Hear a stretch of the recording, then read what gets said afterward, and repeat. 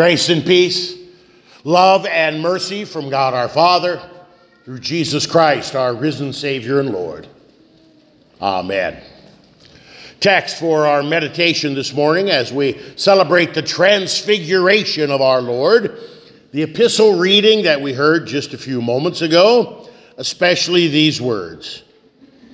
And we have something more sure, the prophetic word, to which you will do well to pay attention, as to a lamp shining in a dark place until the day dawns and the morning star rises in your hearts.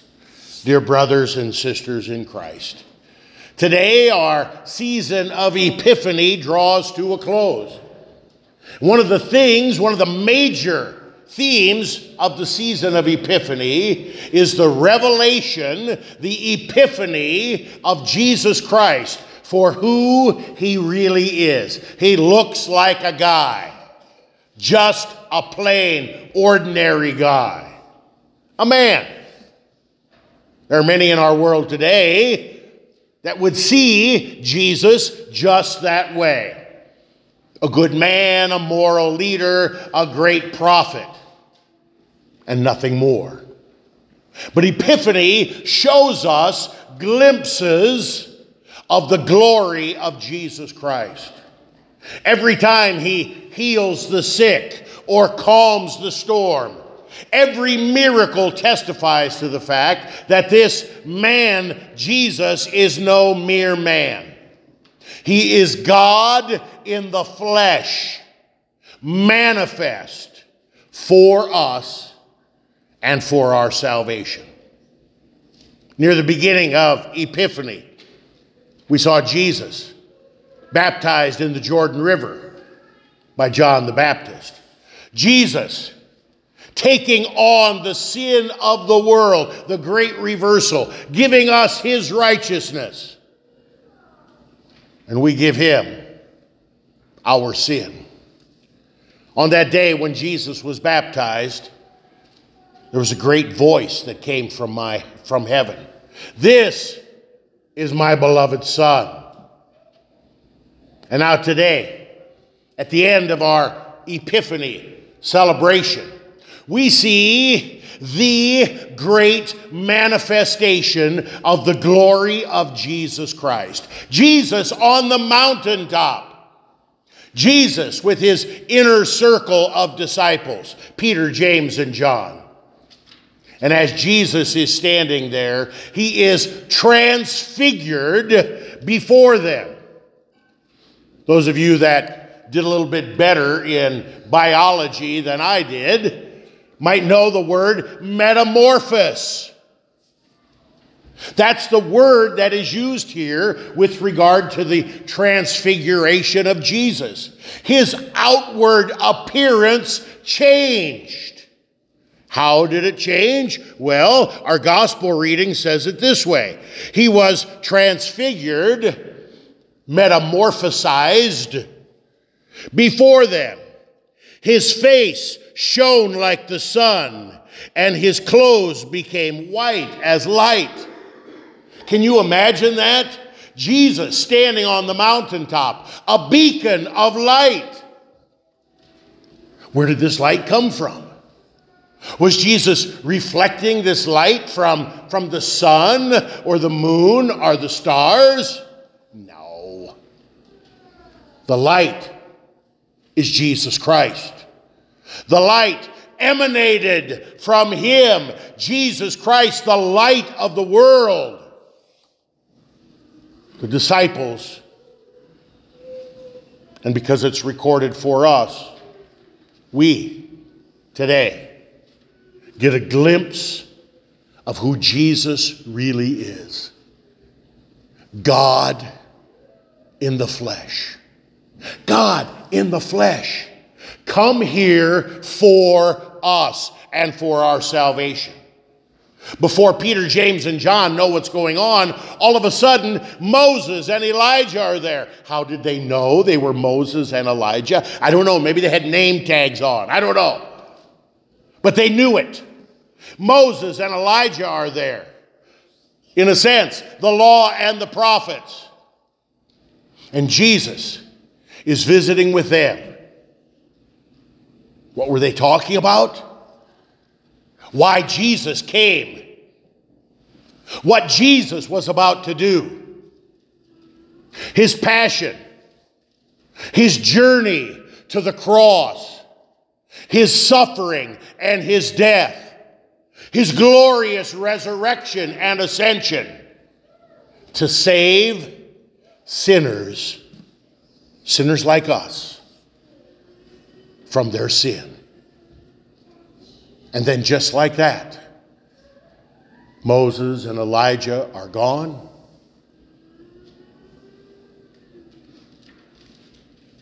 Peter, James, and John see Jesus.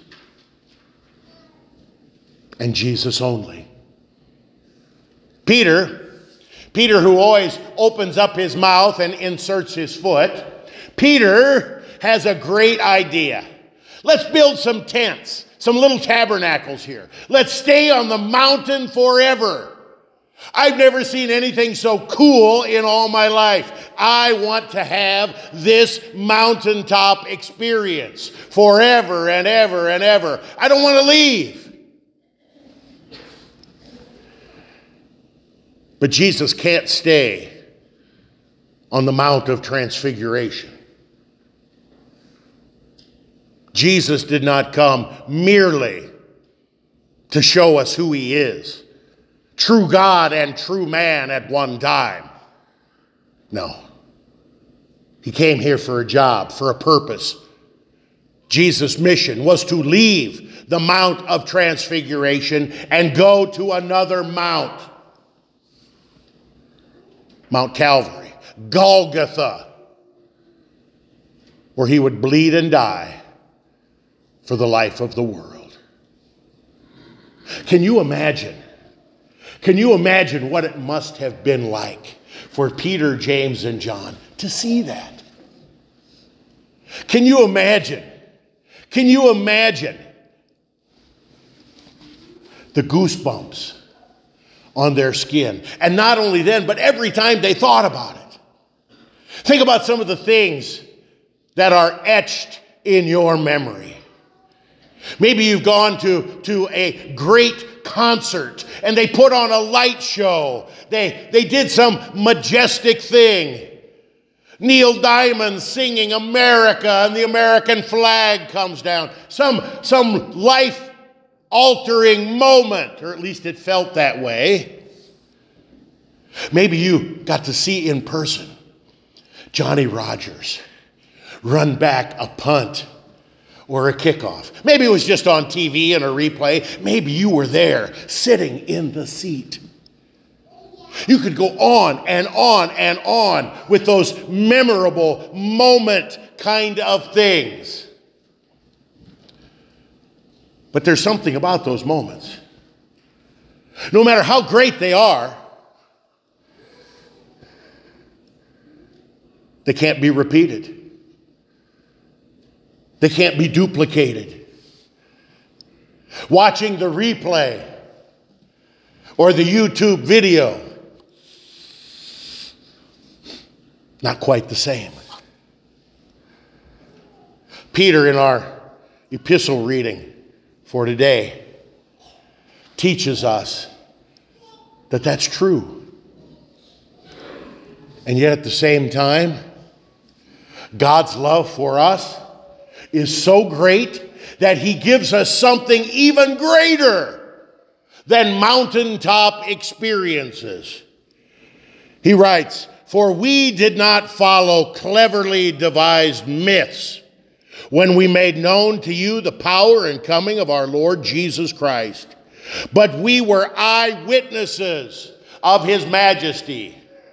We don't follow myths. We don't follow fables. We don't follow old wives' tales. We have eyewitness testimony. Peter goes on. "For when he, Jesus, received honor and glory from God the Father, And the voice was borne to him by the majestic glory, "This is my beloved Son, with whom I am well pleased." We ourselves heard this very voice borne from heaven, for we were with him on the holy mountain. Peter is talking about the mountaintop experience of being an eyewitness to the transfiguration of our Lord. I was there. I saw it with my eyes. I heard it with my ears. This isn't some myth or fable or fairy tale. This is true, absolutely true, 100% true. Now you may be thinking, well, that's true for you, Peter. You were there. You saw it. And as amazing as that was, I don't get the goosebumps up my spine when you tell me the story. When you show me your video or your movies or your pictures from your vacation to the Grand Canyon, it just doesn't do the same thing for me as it does for you because you were there. Or you show me the picture of the giant fish or the banded goose that you shot. It's nice, but it's not quite the same. Peter knows that. God knows that. And so what does God do? God gives us something better. Verse 19. And we have something more sure. What possibly could be more sure than an eyewitness account? Than that personal experience? What could be more sure than that? The prophetic word. The prophetic word. The word of God. The Bible. What? Yes. This is God's gift to his children. The prophetic word. The Bible. The word written down for us. Or, as some of you may have heard me say a time or two over the last 25 years, the word, the word, the word. This is God's gift to you. This is God's power for you. This is God's power unto salvation. It is his revelation of himself. It teaches us who God is, and even more importantly, how to get to heaven. We have something more sure, the prophetic word, to which you will do well to pay attention. I've given you the word. I've given you the Bible. I've written down my word for you. Pay attention. Pay attention. In other words, read it. Mark it, learn it, inwardly digest it. Make sense? But what do we do? What do we do with the Word of God? Far too often, we don't pay attention to it. We ignore it. We have it as a symbol in our house that gathers dust and never gets opened. Those parts of the Bible that we don't like, we ignore. Or at least in our own minds, we rewrite. We don't pay attention to it. We take it for granted. And many times we value our own words over the Word of God. Peter, under the inspiration of the Holy Spirit, says, pay attention to it as to a lamp shining in a dark place. You don't think we live in a dark place?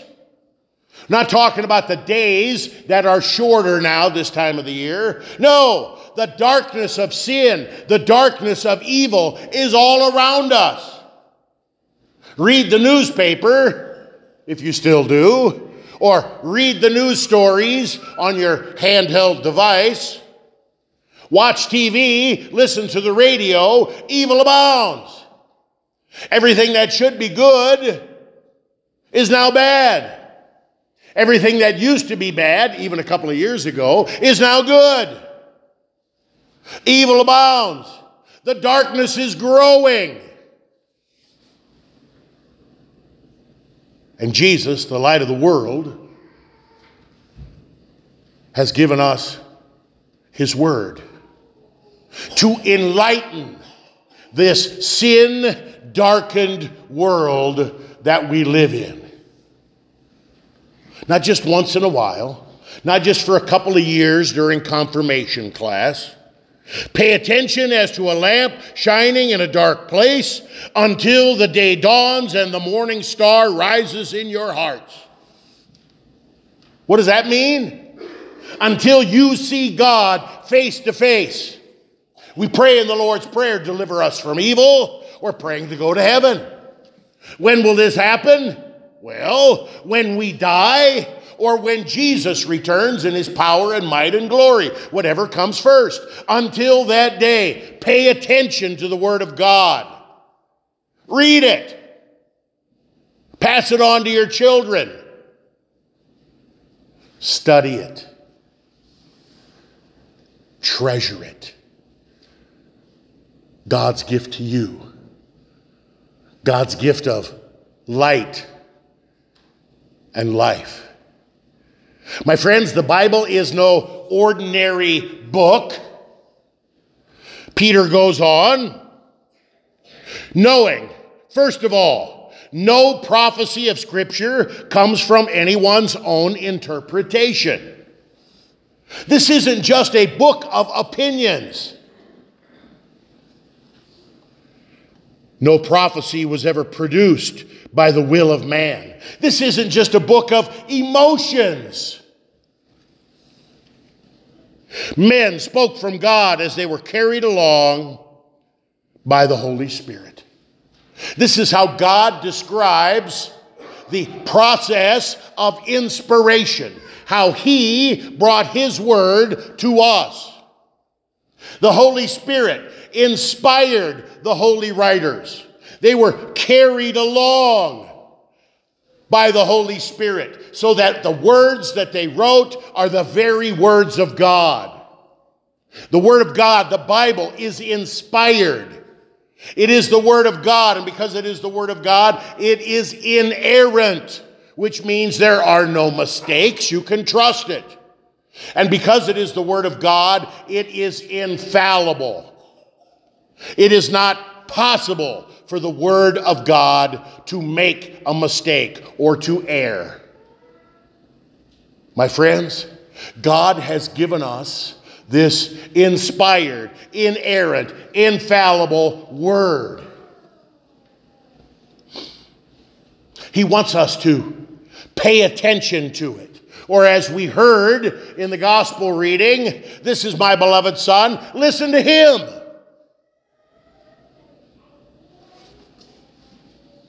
But what do? We hide behind certain words or catchphrases. You don't like what God's word says? You change it. Or you hide behind, well, it's just a matter of interpretation. You know, there was a time in the church, really not all that long ago, 100 years ago or so, when the vast majority of Christian churches agreed that the Bible was the Word of God. Those days are gone. They are long gone. And now, the vast majority of churches, especially in America, the vast majority of seminaries that teach pastors for the churches, especially in America, deny that the Bible is the Word of God. Even some that call themselves Lutheran. And it is shameful. You don't like certain teachings? Well, it's just a matter of interpretation. You don't like the teaching that Christ's body and blood is really present in, with, and under bread and wine? Oh, it's just a matter of interpretation. You don't believe what God's Word says about holy baptism being a washing of regeneration and renewal? Oh, it's just a matter of interpretation. You don't like one man, one woman for life? It's just a matter of interpretation. You don't like a fetus is a real live human being? It's just a matter of interpretation. It's easy for us to sit back and point the fingers at others. People who attack and deny God's Word, the Bible. People who encourage false teachings, even from the pulpit. It's easy for us to sit back and point at those outside the walls, other churches. But my friends, unbelief is a lack of trust. What do you think it is when you're having a problem in your life and you don't trust the Word of God to have anything to say toward that problem? Having problems with your marriage? What does the Word of God say? Far too often, we don't care. We don't care to find out, or we certainly don't care to put in practice what is there. Struggling with an addiction, alcohol, drugs, gambling, porn. Do you trust that the Word of God is powerful enough to convict you of your sin and change your unholy life to a holy life? My friends, the problem is not just out there, the problem is right here. Whenever we do not trust that the Word of God is the power of God unto salvation, whenever we do not trust that the Word of God can change sinful hearts into holy hearts and lives, whenever we think that we have better words than the Word of God, or we need to change the Word of God to maybe be a little more attractive, my friends, this is all folly. Today, God is teaching us that His Word is power. His Word is life. His Word is the forgiveness of sins. For all of the times that we thought we had better words than the Word of God, or we wanted to change or manipulate the Word of God to suit our own personal opinion or emotion. My friends, Jesus says, "My sheep hear my voice. I know them, and they follow me." We're His sheep, wayward sheep, of course. But the Good Shepherd has laid down His life for wayward sheep like us. He has lived and died and risen from the dead for all of our sins, even our sins against His Word. He lives and reigns to all eternity. seated at the right hand of God, but he has not abandoned us. He has not forsaken us. He has given us his word. Literally. My friends, Jesus Christ is the very word of God that took on flesh and blood for you. Jesus Christ has given us his word, written down, inspired, inerrant, infallible, the Bible. Jesus Christ comes to us in his word, attached to the life-giving waters of holy baptism, attached to simple bread and wine for forgiveness, life, and salvation, even attached to the words of your pastor as he proclaims the gospel and as he declares to you, my son, my daughter, your sins are forgiven on account of Jesus Christ. My friends, God has given you the word, the word, the word. Hear it. Believe it. Live it. Thanks be to God. Amen.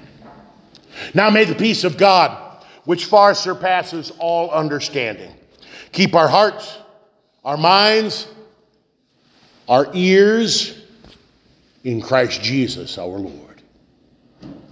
Amen. We stand and sing the offertory.